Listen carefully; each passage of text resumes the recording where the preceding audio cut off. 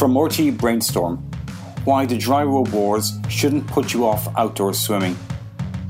Irish swimming places have always welcomed people regardless of body shape, size, skin or what you're wearing, by Ronan Foley from Maynooth University.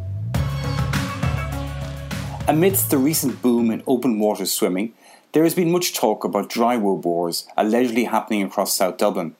As comedian Oliver Callan recently remarked, it had previously only been eccentrics and Protestants who ever braved the cold Irish waters.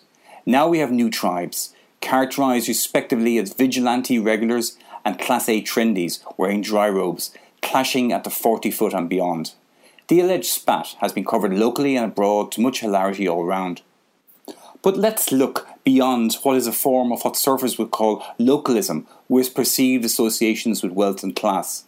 It's worth exploring what this tells us about swimming places, identities and practice, shaped specifically by the COVID-19 pandemic. As a geographer working on blue spaces, it provides a perfect example of how people and places are connected together in what we do, where we come from, and how we perform in such spaces. Through the summer and into the winter, the huge increase in open water swimming has continued, even as air and water temperatures went down. This is seen in sources like the Strava heat map, which maps increased activity in coastal and inland waters. In the dry robe wars, there was an expectation that the soft new arrivals would soon disappear, a bit like an expensive Italian footballer on a November night in Burnley, and that the regulars could reclaim their space. Yet even by mid-December, large numbers of swimmers, with and without dry robes, have continued to flock to the 40-foot, Sea Point and many other swimming spots around the country. One swimmer stated that she would not be swimming that late in the year without a dry robe, and having one made possible something she had long thought was impossible. Most people were wearing togs or swimsuits under their robes and welcomed the cold fresh water as a midwinter tonic. What struck me was the sense of the dry robe as an enabler of healthy exercise in a not always welcoming environment. I should also point out that I use the term dry robe generically rather than specifically, and that a recent review of various options started with a homespun solution costing precisely nothing. As swimmers flocked to Irish waters during 2020, the hope for older regular swimmers used to lying low during the normal midsummer crowds that quieter spaces would arise through the winter months seemed less likely. The very crowded nature of what are often small and secluded swimming spots is of genuine concern as new swimming enthusiasts arrive. Space to change in is at a premium, so the space taken up by a big dry robe is not helpful. Pandemic rules around socialisation and gatherings have affected one of the great joys of open water swimming, namely the free association and chats, the tea and cakes before and after a swim. Despite notices advocating a swim and go policy, any sense of protecting vulnerable older swimmers getting essential outdoor exercise during the pandemic was conspicuous by its absence recently at the 40-foot, as indeed were masks and social distancing. In particular, the early morning swims, so beloved of older regulars as potentially safe spaces, have become unsafe during the pandemic. Another bugbear has been a sense that new swimmers take unnecessary risks. They do not respect the sea and do not have the knowledge of tides and waves. This can be witnessed by an increase in Coast Guard call-outs. In fairness, this may also reflect the sheer weight of increased numbers at swimming spots. But it certainly could be argued that if we have created safe times for vulnerable groups to shop in supermarkets or go to parks, we might extend that into blue spaces as well. One upside of the pandemic has been the rediscovery of the natural spaces around us.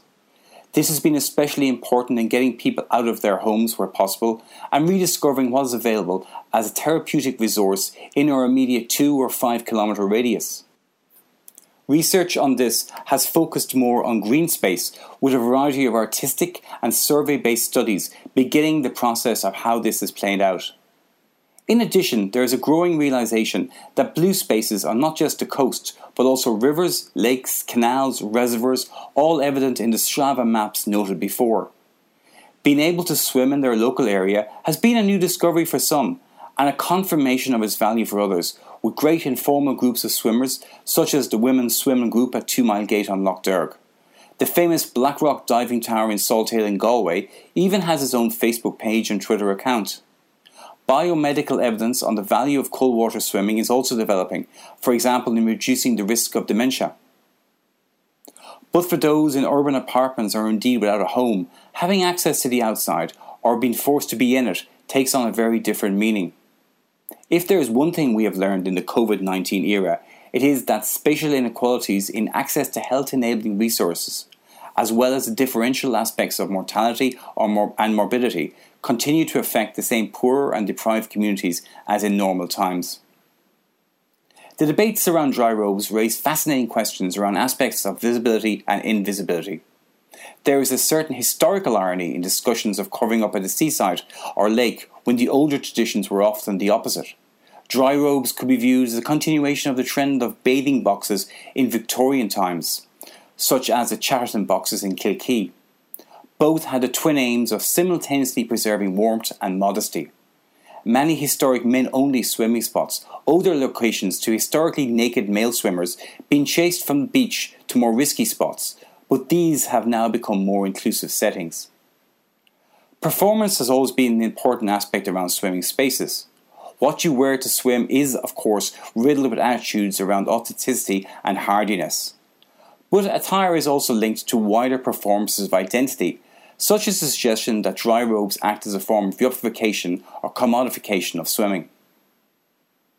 Such debates are also reflected in the wearing of wetsuits to swim, but I think most reasonable people would agree that any piece of clothing or equipment that encourages and prolongs time in the water is a good thing. That freedom to wear what you like is important too for new migrant communities. Recent debates in France and elsewhere on burkini bans at the beach show how important visibility and inclusivity can be. But being able to swim quiet, almost invisible ways are important too. This is something that the regular swimmer treasures as part of a less showy, slow way of life, where a balance between flow and stillness remains important. Swimming places, and there are indeed many outside the South Dublin coastal bubble, has seen a genuine blue awakening in a difficult year. For new recruits to the joys of swimming or even dry robes, it's like discovering a new book or band you love and you want to tell the world. For older swimmers though, it's a bit like someone else discovering your secret and you not being sure you like it. Perhaps when the warmer waters of the world beyond Ireland are available to us again in time, some of the dry robes and crowds may disappear.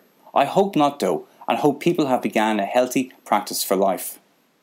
But swimming and swimming places have always traditionally been both egalitarian and generous.